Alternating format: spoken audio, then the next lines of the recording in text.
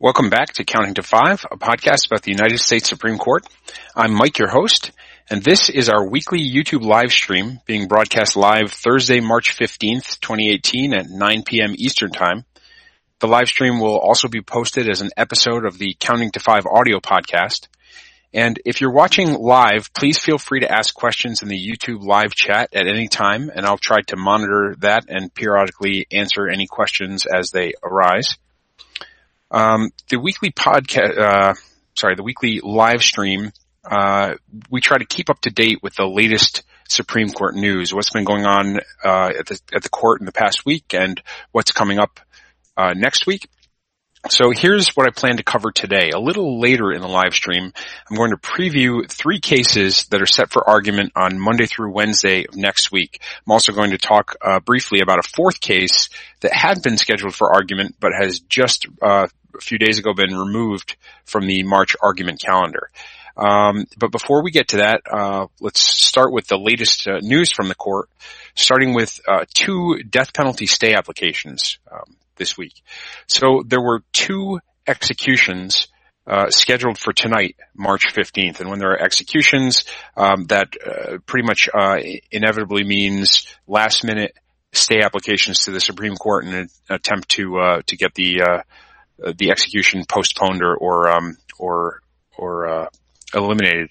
One of the executions tonight was in Georgia, the other in Alabama. And I'll talk a little about each of these 2 cases. The Alabama case was a man named Michael Eggers, who had been convicted of a murder in the year 2000 of a former employer. It was a pretty brutal killing by beating and strangulation. And there had been litigation over the years in this case. In 2015, his federal habeas corpus petition was denied. This was in federal district court. His former counsel filed an appeal. However, Eggers filed his own handwritten motions to the court, asking the court to terminate his counsel and asking the court to dismiss the appeal. The court later had a competency hearing for Eggers to determine whether he was competent to do what he was asking, competent to waive his appeals. At that hearing, he said that he withdrew and waived all his future appeals in their entirety, and the judge ruled that he was competent to do this. The judge, this is a quote from the district judge, Eggers has made a rational choice to dismiss his appointed counsel and abandon his appeal. Eggers has the right to make that decision, provided he is competent to do so, and the evidence indicates that he is. So, as far as Alabama sees it, the district court found him competent to waive his rights to appeal, and basically that's the end of the matter unless his attorneys can show that the judge was clearly wrong in this determination of competency. Now, his attorneys filed their stay application at the Supreme Court, kind of giving a different take on Eggers and his actions, and they discuss his apparently his long history of paranoid delusions. They say that Eggers for years has believed there's been a wide-ranging conspiracy against him, that this conspiracy caused him to commit the murder that he's convicted of, and that this conspiracy is very wide-ranging, including various government officials and including his prior and current attorneys. And as a result, he has repeatedly been since his conviction, he has not wanted to be represented by counsel. There's been a few different attorneys that have represented him, and he's periodically requested that they not represent him because he has no trust in his attorneys. And his attorneys say that he has made these types of requests to the court multiple times, that he requests to the court that he be executed, that he give up on all his future appeals and he be executed. According to his attorneys, that's happened no fewer than 9 times. But they say that they ask the court to kind of look past this and say that what's really going on here is you have a delusional client who really wants to represent himself. He wants to be represented. He wants his defense to center around these claims of persecution and conspiracy. And what he really wants is to be able to raise those issues. It's not that he wants to be executed. And they argue that when he has routinely resumed his litigation after these requests that they just go ahead and execute him, and that shows that he really, it's just his frustration with not being able to litigate on his own terms. However, as Alabama points out, since this competency hearing, he has been pretty consistent in asking for expedited execution and rejecting any assistance from his attorneys. And so that's kind of the state of his application to the court. Now, this stay application was denied earlier this evening, and that execution did go forward at about 7:30 p.m. tonight. Now, just as a side issue, this is in Alabama, and if you've been listening to these weekly live streams, you may remember that just 3 weeks ago, this is the same state that had what's been described as a botched execution of Doyle Ham.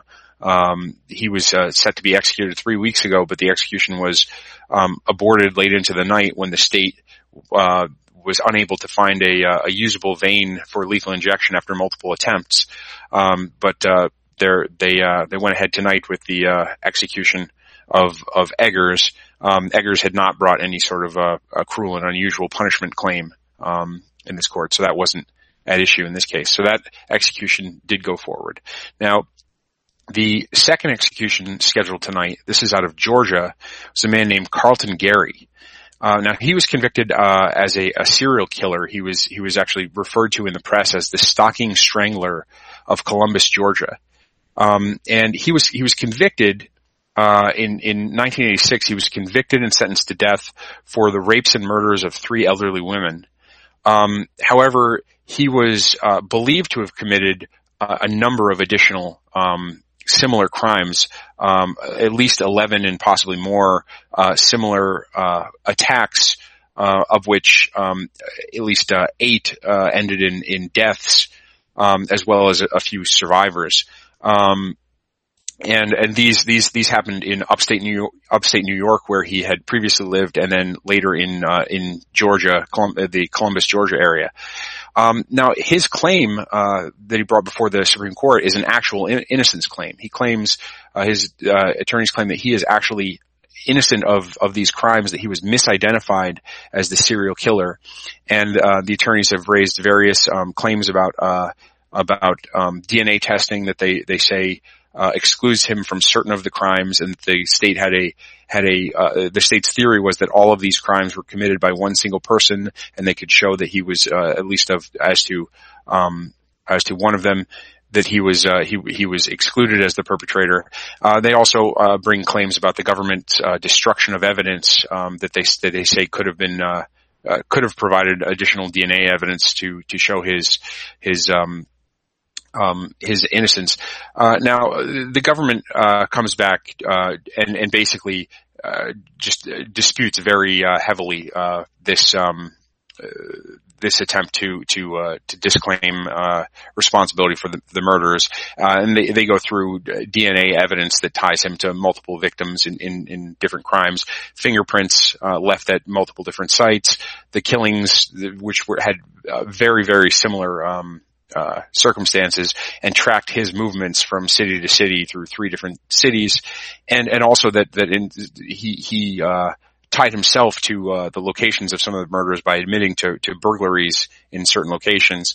And so it's basically just a factual dispute between the two sides. There's additional in press reports about Carlton Gary. There's also information of additional a match since he's been in prison to an additional murder that was not originally included among those that were that he was tied to at his original trial. So according at least to some sources, there's the case is even stronger than the evidence that was available. The cases that were tied to him at trial, but that's the basic idea. It's an actual innocence, factual claim. Now, as of the start of this live stream recording, the court had not yet taken any action on that stay application. So that was still an open stay application, and as far as the latest news accounts, the execution had not gone forward yet. So that's just one. It's a wait and see what's going on with that, and it's very possible that soon, possibly by the time this live stream is over, that will have been resolved one way or the other. But as of right now, that was still a pending application. Now, if you've been listening to these weekly live streams, you'll notice that this is a recurring topic has been these death penalty stay applications, and I've been covering each of them as they come up, partially because despite the kind of low profile of this as compared to the court's the argued cases, the court's the main kind of docket that everyone thinks about as far as the Supreme Court is concerned.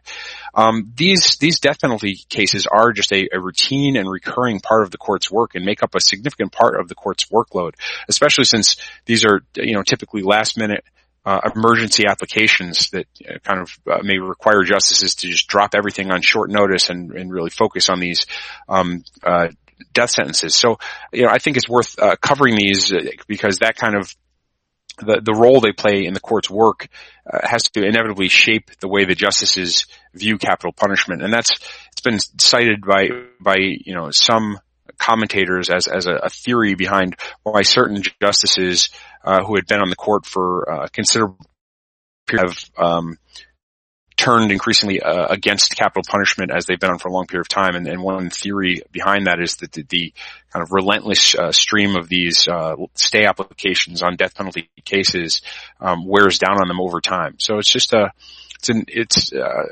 interesting, less prominent aspect of the court's workload. And of course, occasionally one of these stay applications turns into an argued case on the court's merits docket. One example of that was the case of Madison v. Alabama. It's a cruel and unusual punishment case. That was there was a stay application that we discussed on the live stream back in January, and the court did stay that execution and then later granted that case, and that'll be argued in next year's term, so probably in October next year. So that'll be a full argued case. So occasionally these death stays turn into real cases on the court's docket with longer term impacts. So moving on from that, just want to talk quickly about a few other developments at the court. One is not a legal development, but just another milestone. So today, March 15th, as we record this, is Justice Ginsburg's 85th birthday. She is the oldest current member of the court. At 85 years old, she's also currently the sixth oldest serving justice ever. That includes the older justices include the oldest two were Oliver Wendell Holmes and John Paul Stevens, both of whom retired at age 90. But she's up there as one of the oldest ever serving justices. And interesting, just little comparison. She's actually only 3 years younger than Justice O'Connor.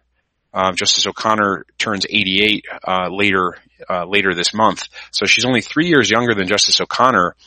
Justice O'Connor retired from the court more than a decade ago, but Justice Ginsburg is still there and still at it. Justice Ginsburg is, I believe at present she's the most active public speaker of all the current justices on the court. She's been on a public speaking tour lately, has made appearances in various cities all over, and she makes clear that she really enjoys her high public profile, and she's expressly said many times that she has no intention of leaving the court anytime soon. She has said on many occasions that she intends to keep doing it as long as she feels that she can do the job full steam. But as she gets up there in age, eventually it will no longer be her choice, just inevitability, and this birthday milestone kind of just brings that to public attention once again. But moving on from that, one other development, a case that was had been scheduled for oral argument. There's a case called Salt River Project Agricultural Improvement and Power District v. Tesla Energy Operations. Now, this is a case, it's kind of a technical case about the right to appeal certain decisions in antitrust cases. And this was a case that was brought by Solar City, which is wholly owned by Tesla, the car company. Solar City brought this action against the local power district, which is a government entity, and they brought this antitrust action. Now, government entities are immune from certain antitrust actions under something called the state action immunity doctrine. Now, the court in this case, the district court, denied the government's motion to dismiss on state action immunity grounds. And the government appealed this decision, so appealed that denial. They said that this case should have been thrown out because they were immune. Now, the question that this case raised to the Supreme Court was just a procedural question. It was the question of whether this denial of immunity was immediately appealable. Now, there's a rule in the federal courts. Normally, only what's referred to as final judgments are appealable. So it's kind of intermediate decisions during the course as a case kind of works its way along in trial court. Intermediate decisions aren't appealable. It's only when it's final, when it's something that would decide the case finally, that's appealable. There are some exceptions for certain immunity decisions, something called the collateral order doctrine. And so the dispute here was whether this falls within those exceptions and whether this was appealable. So it's just kind of this, just a technical procedural issue. And it had originally been scheduled for oral argument on Monday, March 19th, so this upcoming Monday. However, just last week, so Thursday, March 8th, there was a joint letter from counsel for both sides in this case where they informed the court that they were basically deep in settlement discussions and attempting to work toward a settlement of the case, and that a settlement of the case would result in the dismissal of the lawsuit. So the court reacted to that quickly on Friday. The court removed this case from the March argument calendar. On Monday, this case was added in to the April argument calendar. So they took it off March's calendar, moved it to April. They added it to a day that had two arguments already, made another 3-argument day on the April calendar. But I think the expectation right now is that these parties are trying to settle this case and that likely this case will be gone before April rolls around. But that remains to be seen. Some discussions could always potentially fall through. So as we get closer to April, we'll see if this case disappears completely or remains on the argument calendar. So that's about it. It's been pretty quiet at the court this week. The court has been hasn't sat for a little while. So there have been no big orders lists, no new cases granted in the past week. So that brings us to oral arguments. Oral arguments resume next week for the first week of the March oral argument sitting. And it's a light week. They originally had, as I said, 4 cases granted, but since one of those is now off the calendar, they only have 3 cases, so it's a light oral argument week. But I'll walk through each of those 3 cases on the calendar. And again, if anyone has any questions, please leave them in the live stream at any time, and I can try and address them as I go. So the first case of the week, the Monday's case, is called Sveen v. Mellon. Now, this is the underlying dispute in this case is about a life insurance policy and who's the beneficiary of a life insurance policy. But the legal issue that this case raises is a very unusual one. This is a case brought under the contract clause of the U.S. Constitution. I'll come back to that in a minute and explain why that's a very unusual claim. But first, just really briefly, here's the facts of the case. It's very simple. So this involved a couple, a Minnesota couple named Mark Sveen and Kay Mellon. And they married in 1997. And in 1998, Sveen added Mellon, so his wife at the time, as the beneficiary on his life insurance policy. Now, so that was 1998. Now, fast forward to 2007. In that year, Sphene and Mellon divorced, and then a few years later, in 2011, Sphene died.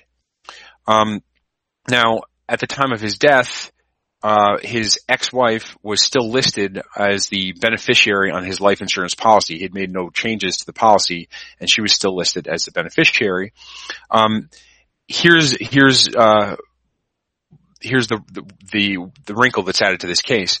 In 2002, so that's 2002 is after this couple was married and after the wife was added to the life insurance policy, but before the divorce and death. So this is in 2002. Minnesota passed a law that's referred to as a revocation on divorce law, applying to life insurance beneficiaries. And what this law does, and these laws exist in a number of states, is they say that upon a divorce, the ex-spouse is automatically basically removed as a beneficiary on a life insurance policy. And the theory behind this law, the kind of the policy idea behind a law like this, is that many people never take the time to update insurance beneficiary information after they have a policy created. The theory is that the theory is that most people who get divorced probably don't intend to keep their ex-spouse as a beneficiary. So the state wants to create a new default rule that's intended to better track the actual intentions of most life insurance policy holders who are divorced. Now this doesn't this is just a default rule. So now this can be overridden. So if someone gets divorced but they want their ex-spouse to remain as the beneficiary of a life insurance policy, then they just by re-adding that beneficiary after the divorce, that would override this, and then they would remain a beneficiary. Also, if the policy had specific language that said that even in the event of divorce, this won't be changed, that would override that law. And also, if there's a specific divorce decree from the court in the divorce settlement, that would override this. So it's just a default rule in case no one has taken any of those specific actions that says that when the divorce happens, the spouse is just removed as a matter of law as a beneficiary. So as a result of this law, Sphene's children, so it's Ashley and Anton Sphene, argued that they should be actually the beneficiaries of this life insurance policy and not the ex-wife. And again, this approach is a pretty common approach when it comes to life insurance. There's, depending on how you count, somewhere in the ballpark of 26 to 28 states that have a similar law. And similar actions are taken by courts in an individual case-by-case determination. So courts will sometimes determine that the life insurance, even in states that don't have these laws, that the life insurance policy holder would not have intended to keep that person as the beneficiary. And there's also this is talking about life insurance policies, but there's a very similar rule for wills, for beneficiaries of a will when a will is left to a spouse. And there's a near universal rule across the states that if someone has not changed their if a will is drawn up during a marriage and is not revised after a divorce, that there's an assumption that the spouse will be removed as a beneficiary. And in fact, this Minnesota statute is based on something called the Uniform Probate Code. And the uniform codes these are projects. There's quite a number of them, but they're basically efforts by experts in various fields of law to create kind of best practices statutes, model statutes, in the hopes that these will be adopted by states across the country and create kind of a degree of uniformity from state to state.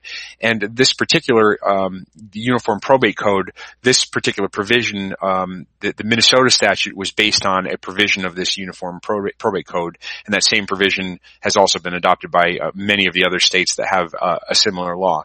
So the point of all this is just that the Minnesota law here is a pretty standard approach. It's not universal, but it's a pretty standard approach. It's not an extreme outlier.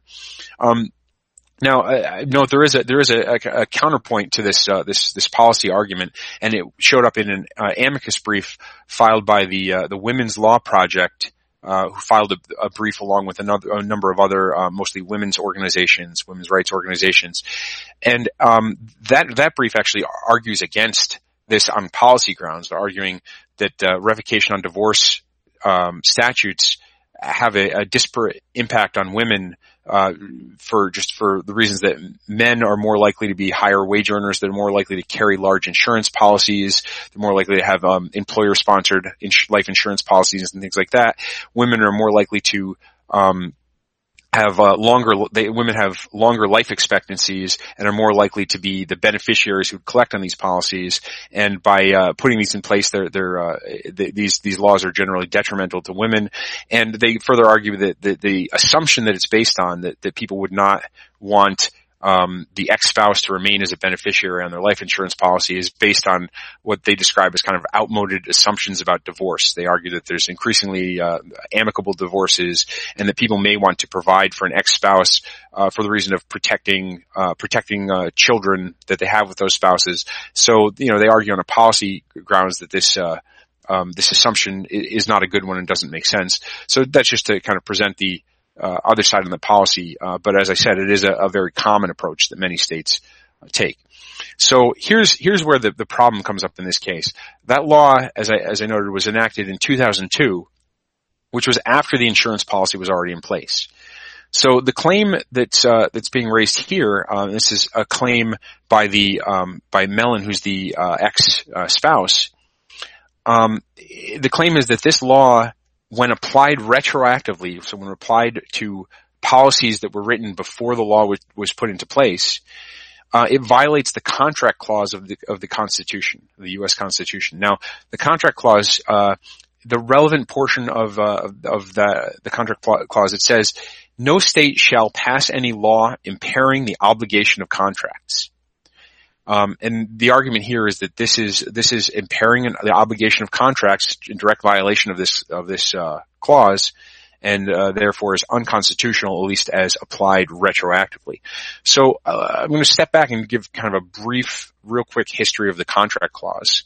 So the contract clause is part of the actual Constitution. It was prompted by concerns about debt relief laws that were passed by various states during the post-Revolutionary War period and the Articles of Confederation period, and these were viewed by many as irresponsible policy, and that hurt the creditworthiness of the states by eliminating certain debts that had been incurred. And the idea was that this contract clause, this prohibition on impairing the obligation of contracts, would help to promote investment by making contracts more secure. People would feel more secure about not having their debts canceled. And during the early period of the United States, this was enforced by the court. However, starting in the late 19th century, there were increasingly court-made exceptions to the contract law clause. And the key case here is a 1934 case called Home Building and Loan Association v. Blaisdell. So now this is 1934, so this is during the Great Depression. And what happened was the law at issue in this case was a state moratorium on mortgage foreclosures. And the court upheld that. It was justified in part as an emergency measure and partly because it was temporary. It was a temporary moratorium on mortgage foreclosures. The argument at the time was that this was an economic emergency, and in order to stave off just more devastation from just rampant foreclosures, that this moratorium was necessary. But it was viewed by many as largely eliminating the contract clause as an effective barrier to the state infringement on contracts. And basically, at this point, the rule was that the contract was okay if the legislation's addressed to a legitimate end and the measures taken are reasonable and appropriate to that end. That's some language from the court. So this doctrine kind of developed over time. The modern test is a three-part test, asking first whether the law causes a substantial impairment of contract rights, And then, so if it's not deemed a substantial impairment, then that's considered not a violation to begin with. But if it causes a substantial impairment, then the question is whether the law serves a significant and legitimate public purpose. And this includes things such as the remedying of broad and general social or economic problems. And it asks whether the means of serving that purpose are reasonable and appropriate. And it's considered to be a pretty forgiving test. It's considered to be a test that doesn't have a lot of force in restricting state action that may impair a contract. So the arguments here is the contract clause argument has a couple pieces to it. First, there's an argument from the original meaning of the contract clause, and this is a direct attack on this Blaisdell 1934 precedent, arguing basically that case should be overruled or cut back, arguing that the original understanding of the contract clause is clear and obvious. There was a long history of case law, and also comparing it to other restrictions in the same portion of the Constitution, part of the same provision. More of the sentence, which includes the contract clause, actually says that no state shall pass any bill of attainder, ex post facto law, or law impairing the obligation of contracts, or grant any title of nobility. So that the other provisions of that clause are still enforced fairly strictly. It's only the contract clause portion of that has been watered down. The argument is, and the argument further is that the modern doctrine, that three-part test I described, allows basically the exact type of laws that the contract clause was intended to prohibit. And it allows favoring particular political interests at the expense of private parties' contractual rights, which was the motivation behind the contract clause. So that's this kind of originalist argument, and it's a pretty bold argument, arguing basically for overturning case law that goes back to 1934. It's a pretty broad, bold argument. But beyond that, Mellon, who's challenging this under the contract clause, argues that if the court's not willing to go that far, that they should at least strengthen the doctrine somewhat. One method or one means would be to place private contracts between private parties like this insurance contract on the same footing as contracts with the state. Right now, the courts do have a higher standard to allow the state to impair its own contracts, and this is motivated in part by concerns about opportunistic self-dealing. If the state is going to enter into contracts with a private party and then pass laws that change the terms of that contract that it's a party to, so there's kind of higher standards, and they also finally make the argument that even under the modern contracts clause doctrine, this should be struck down as going too far. The argument is that the government interest here is pretty minimal. This is just a default rule. The government is not doesn't claim that it has an interest in preventing insurance payments from going to an ex-spouse. They're just changing the default rule, and also that they presented the government has no empirical evidence of policyholder preferences that would justify this new default rule, and so this is just not a significant and legitimate public purpose. And they also argue that under the criterion whether this is a substantial impairment of the contract rights, they argue that this provision, by canceling removing the named beneficiary of the policy, directly alters the core subject matter of a pre-existing contract. So this is not just some minor feature of the contract. The whole point of a life insurance policy is to provide money to the designated beneficiary, and that's what's being changed here. So they say that even under the modern doctrine, this just goes too far. On the other hand, the Sveen, and this is the children who are seeking to have this law enforced. They have a number of arguments about why this should be deemed okay and not contrary to the contract clause.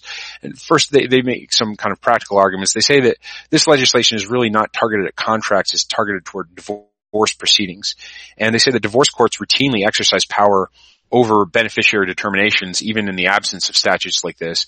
And this is just setting a default rule for how divorce courts, how these courts are going to treat these contracts. The counter argument to that, on the other hand, is that the contract clause is it's well settled. The contract clause applies only to legislation, not case by case judicial determination. So these are just two different things. It's not they shouldn't be compared. That's the argument on the other side. Another argument for why this is okay is the Sfeens, they argued that the obligation is not actually impaired. They say that it says, the contract clause, protects against impairment of obligations, and they say the obligation here is on the insurance company. It's the obligation to pay money, and the insurance company still has that obligation. So this is not like a debt cancellation. This is not getting someone out of paying money. It's just designating a different beneficiary. And also, they argue that it's just a default rule that's easily overridden. So the only real impairment here is just requiring a little bit more paperwork, and just the requirement to file a little additional paperwork to keep a beneficiary designation is not a severe impairment.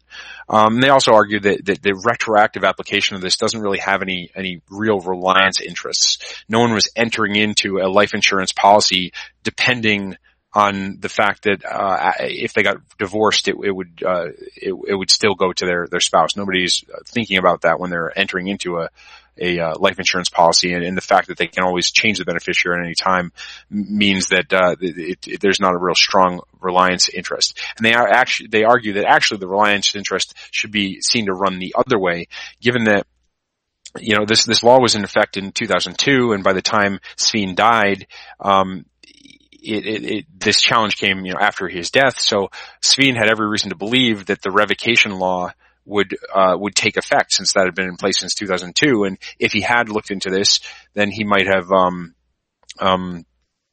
he would have known, that his beneficiary designation under this revocation law would no longer take effect, and that might have induced him to not bother to take the time to change the beneficiary. That's kind of the argument they make there. And they also argue that just this doesn't really implicate the special interest concerns that motivated the contract clause. This clause, there's no there's no interest group or political faction that's motivated to that's on one or the other side of this particular case. So those are some of the basic arguments. There's a lot of arguments going back and forth, but the big question here will be whether there's any interest in the court, on the court in reconsidering its contract clause precedent. Is there anyone on the court that's interested in this kind of very, the radical step of reconsidering the Blaisdell 1934 precedent, or in some way narrowing the doctrine, or will this be just a narrower case about the correct application of the modern contract clause doctrine? So that's what remains to be seen in this case as it's argued next week. So let's move on to Tuesday next week, and the second case the court will be hearing is called National Institute of Family and Life Advocates v. Becerra. This is the highest profile case of the upcoming week. And because it touches on the always contentious, always hot button issue of abortion. And this is a First Amendment challenge to the California's Reproductive Fact Act. Now that act, the FACT Act, it imposes certain disclosure requirements on what are referred to as crisis pregnancy centers. Now these crisis pregnancy centers are pro-life centers that, among other things, counsel women about alternatives to abortion.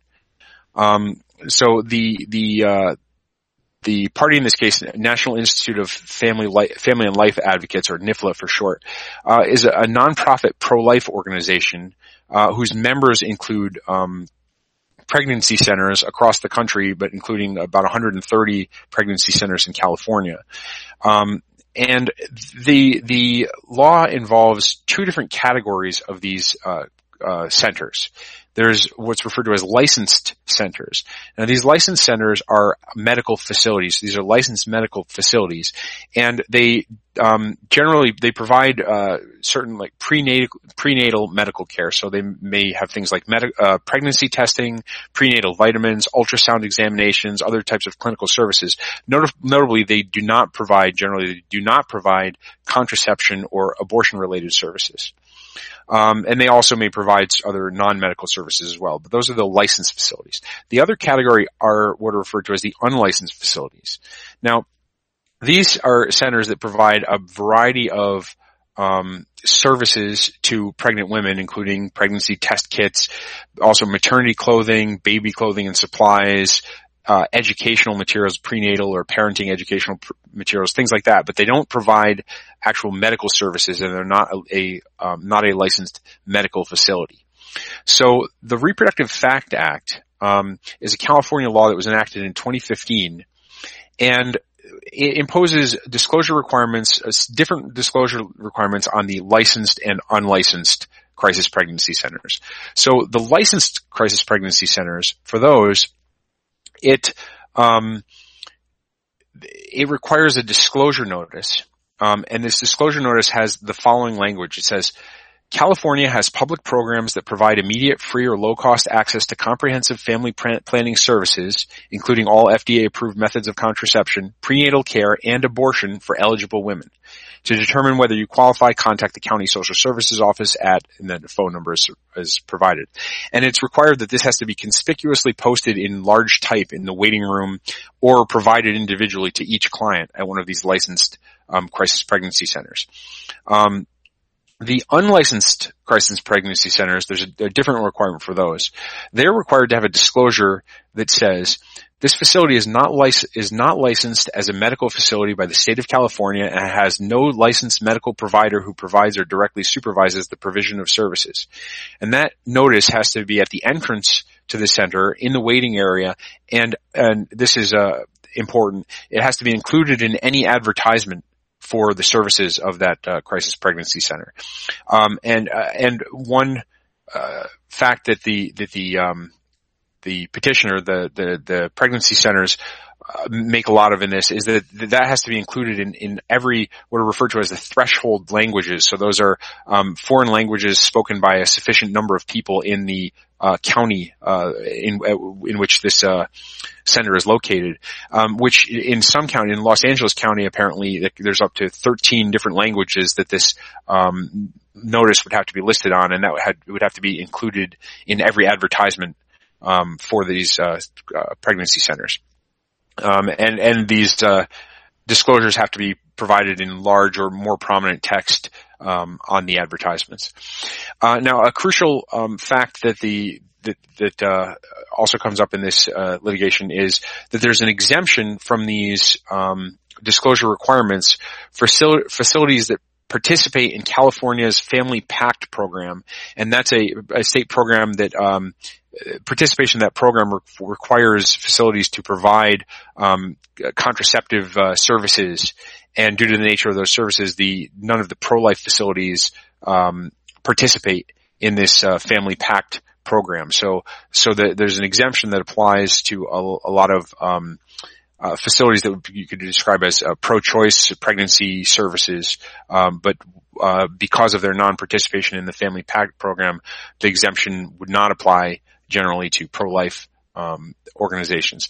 So the basic issue in this case is that the pregnancy centers argue that this is compelled speech that's in violation of their First Amendment rights. They're being forced to convey a message to their clients that's at odds with their beliefs. A lot of this case comes down to very different framings by the two sides of what's really going on here, what's the facts at issue. So these crisis pregnancy centers, they argue that basically this Fact Act represents hostility by the lawmakers, the state of California, toward the pro-life mission of these centers. So they argue that basically this is just an attempt to undermine charities that are providing free services to pregnant women, just solely on the basis of hostility to their pro-life mission, and that they've specifically designed this law to target pro-life organizations and either compromise their mission or severely limit their ability to advertise themselves to customers. But the framing by the supporters of this FACT Act is quite different. They argue that in fact these crisis pregnancy centers are engaged in deliberately misleading conduct, and they say that there's a routine practice of crisis pregnancy centers by through their language and through the way that they design their clinics into deceiving women into believing that they're entering a facility where they can be provided with a full range of reproductive health services, including perhaps abortions and contraception, and basically luring people in on these false assumptions or false premises, and perhaps making them believe that other services are not available when at a different facility those abortion services would be available. So they argue that really the purpose of this FACT Act is to counter this deceptive and misleading behavior by the crisis pregnancy centers. The legal arguments in this case run along a few different tracks, and one of the most interesting ones that'll be interesting to see because it's an area that's not really well fleshed out in the Supreme Court's case law is the concept of professional speech. So the argument is made by supporters of the FACT Act that in many contexts the government requires professionals as part of a professional client-provider relationship to provide certain information as part of the provision of services. And they point to things like attorneys who have various disclosure requirements to clients about fees and other things, and also medical informed consent laws where physicians before providing any of a large number of different services to patients must give informed consent, must obtain informed consent, which means providing certain information which is sometimes specified by the government, the information that they're required to provide. And the issue here is that this professional speech concept as a kind of an exception, a special category of speech, is not really well defined by the Supreme Court's case law. And lower courts have recognized this as kind of a distinct category of speech and have pointed to certain Supreme Court cases as supporting that. But the Supreme Court itself has not really defined or explained the scope of this. And there's arguments made by these pregnancy centers here that the court should not do that their existing case law treating professional speech as just as protected as other types of speech is sufficient and shouldn't be changed. They also argue that to the extent that there is a different treatment of professional speech, it's only in much narrower contexts where that language is tailored to the particular professional relationship and professional expertise being conveyed by doctors or lawyers or other professionals. And here it's just generic advertisement of state services that are provided elsewhere.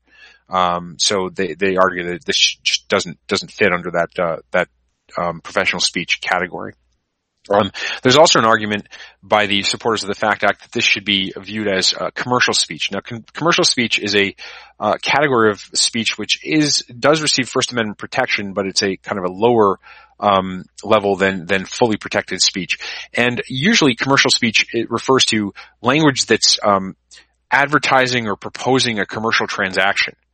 The argument is made here by the pregnancy centers. This can't be commercial speech because there's no commercial transaction taking place. These services are provided free of charge. There's no money changing hands, so this is non-commercial by definition. The argument on the other side is that commercial and transaction should be viewed more broadly as the types of provision of service, advertisement for provision of service, whether for a fee or not.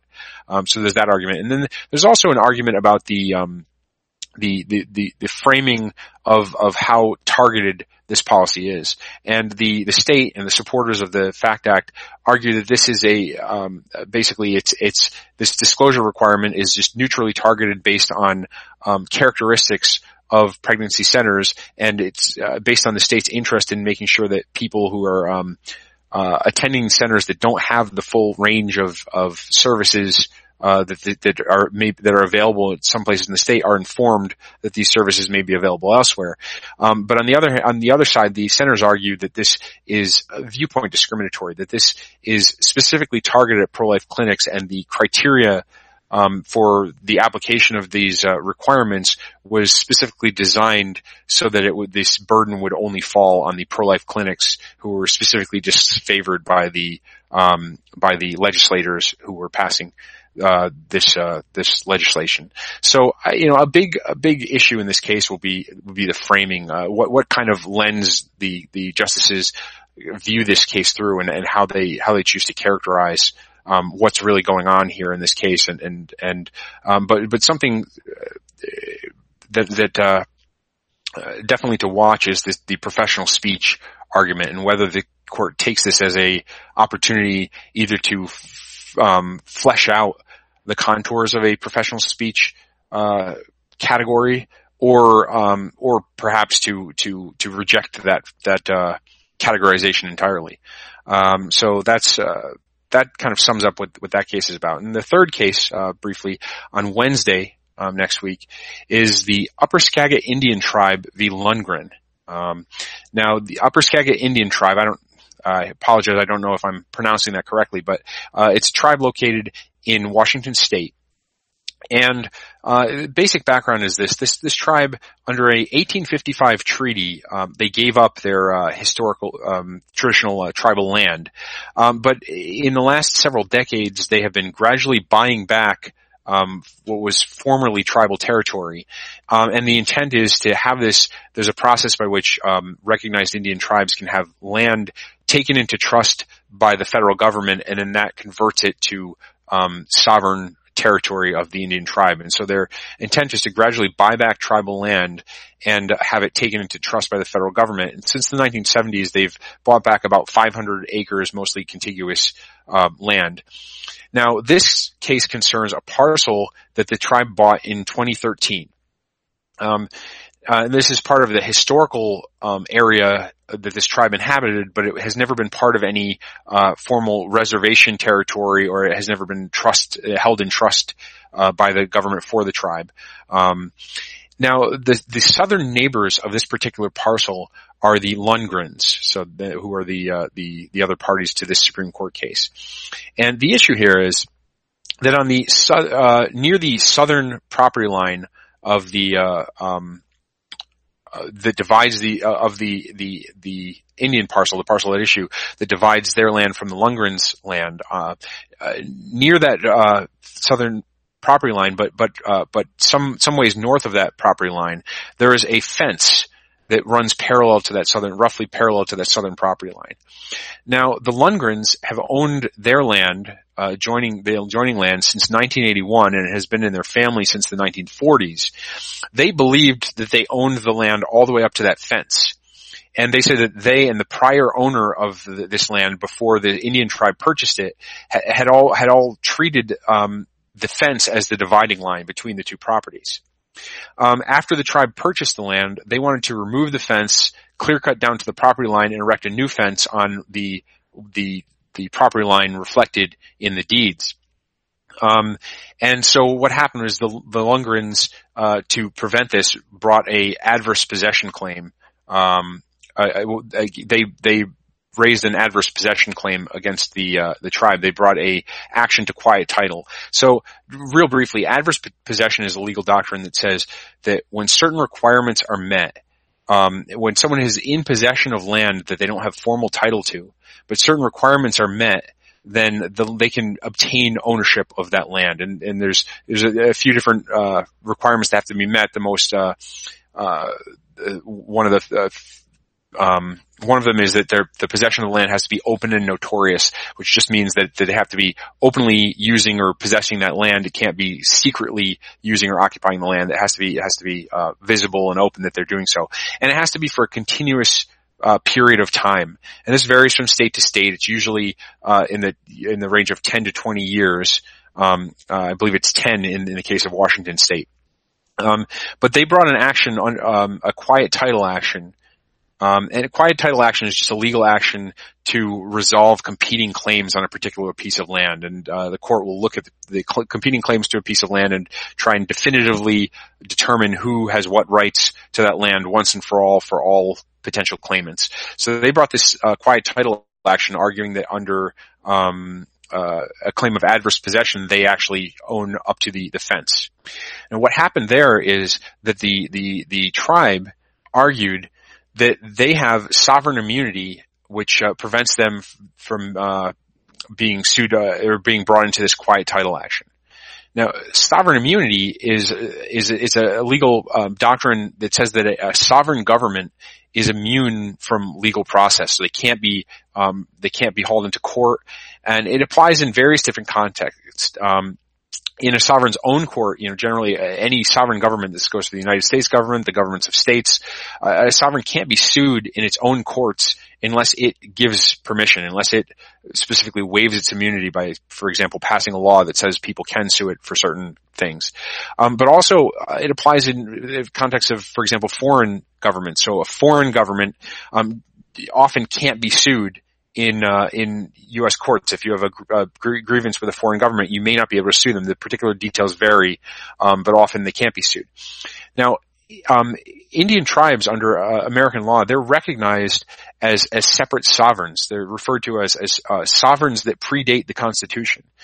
They're often referred to as what's known as domestic dependent nations. So they're domestic, they're part of the kind of United States system, they're under the protection or control of the United States federal government, but they do retain this inherent sovereignty that they had that pre-exists the United States Constitution. So they do have sovereign immunity. It's not disputed that Indian tribes in many contexts have sovereign immunity. So here's the argument at issue in this particular case. The Lundgrens argue that in this case, this quiet title action is something known as an in rem action. And they argue that in these in rem actions, sovereign immunity does not apply. Now, what does this mean? So a normal lawsuit, the typical lawsuit that you think of, are what's referred to as an in personam action. And that's an action that's brought against a particular person or a particular legal entity. And the court is asserting jurisdiction over a specific person. So if it's Smith v. Jones, then the court is saying, is asserting its authority to find liability for Jones in that case. But some actions that relate to property are referred to as in rem actions. And the idea there is the court is asserting jurisdiction over the specific property at issue. And this may be physical land, it may be personal property. This in rem is often used to refer to bankruptcy when you have an estate that's being divided between various parties. And the idea is that an in rem action allows a court to assert jurisdiction over specific property, importantly including land that's located within the jurisdiction, the territorial jurisdiction of those courts, to exercise control over that land and to resolve all disputes in kind of a final form without worrying that they need to individually have jurisdiction over every last party that might have some related claim. And the argument here by the Lundgrens is that generally other sovereigns are not immune in rem actions in state courts. So other states or even foreign governments can be brought in to an in rem action. For example, if this property in Washington State were not owned by an Indian tribe, but were owned by the government of Oregon or some other state, or a foreign country, Canada, for example, then they could be brought in on a quiet title action to resolve the ownership dispute over this land. They argue that the Indian tribes should basically be treated the same way. They say that this is kind of a long-standing common law exception to sovereign immunity. And they say that the Indian tribe shouldn't have superior rights in this circumstance to, for example, another U.S. state. The Indian tribe, on the other hand, argues that this is just the wrong way of looking at this. They say, in fact, exceptions to sovereign immunity, which includes the exceptions for these in rem actions, is not a matter of court-made common law. It's a matter for Congress to decide. When you look at the foreign sovereign immunity in rem actions, there's a specific exception under statutes passed by Congress that allows that to happen. And the Congress has authority to pass statutes that specify what that Indian tribes' sovereign immunity is waived for certain purposes, but they've never chosen to do that in relation to these in rem actions. And they say that it's not, it's actually consistent with other areas where Indian tribes actually have broader immunity than some other actors. So, for example, Indian tribes can be immune for actions related to their commercial activities, where, for example, foreign governments are not immune when they're acting as a commercial actor, not as a sovereign. So it's not inconsistent that here, where Congress has not specifically made an exception, it's not inconsistent to believe that the Indian tribe actually may have a broader degree of immunity in this particular circumstance. So that's the basic arguments here. So the court is going to have to look at this in rem sovereign immunity issue and decide whether there is some kind of inherent common law exceptions to sovereign immunity, or whether this is really something for Congress to tackle, which it has not at this point done. So that's it. For those are the three cases that are going to be argued next week, and that kind of brings us to the end of this live stream episode. The next live stream will be a week from today, Thursday, March 22nd, again at 9 p.m. Eastern Time. And that's our usual weekly live stream time, Thursdays at 9, but you can always check the Counting to 5 YouTube channel to find the next scheduled live stream. Now, next week's live stream, there may be a lot going on. Tomorrow, that's Friday, March 16th, the court has its private conference, and that means on Monday morning, the court will be issuing an orders list at 9:30 a.m. Sometimes there's some interesting orders come out on those orders lists, and it could include new cases granted for next term. So we'll just have to wait and see Monday morning what comes out of that. It's also possible there could be additional opinions in argued cases released next week. If that does happen, it will most likely be on Tuesday at 10 a.m. right before the oral argument for that day. But again, we won't know. They generally announce Friday afternoon if they expect to be issuing opinions the next week. So we don't know yet whether there'll be any opinions next week. So we'll see what comes out of that. But there's also again, the three cases that I just discussed will be argued next week. In next week's live stream, if there's anything particularly interesting in oral argument, we may touch on those. But I'll also be previewing next week. I'll be previewing the second week of March oral arguments. And there's currently 5 cases scheduled between Monday, March 26th and Wednesday, March 28th. The highest profile of those cases is a case called Benisek v. Lamone, which is a partisan gerrymandering case out of Maryland. So we'll be talking about those cases next week. There's also one execution scheduled currently for March 20th. So again, that will likely involve some last minute, filings, and always a possibility of other emergency orders or interesting developments. So, that's kind of what's on tap for next week. Whether you're watching on YouTube or listening to the audio podcast, I'd love your feedback. You can leave comments on the show notes at countingto5.com, on the Counting to 5 YouTube channel or Facebook page, tweet at countingto5, or send an email to mike@countingto5.com. Please subscribe to the Counting to 5 YouTube channel or audio podcast to make sure you don't miss any future episodes. And thank you for listening. This has been Counting to 5.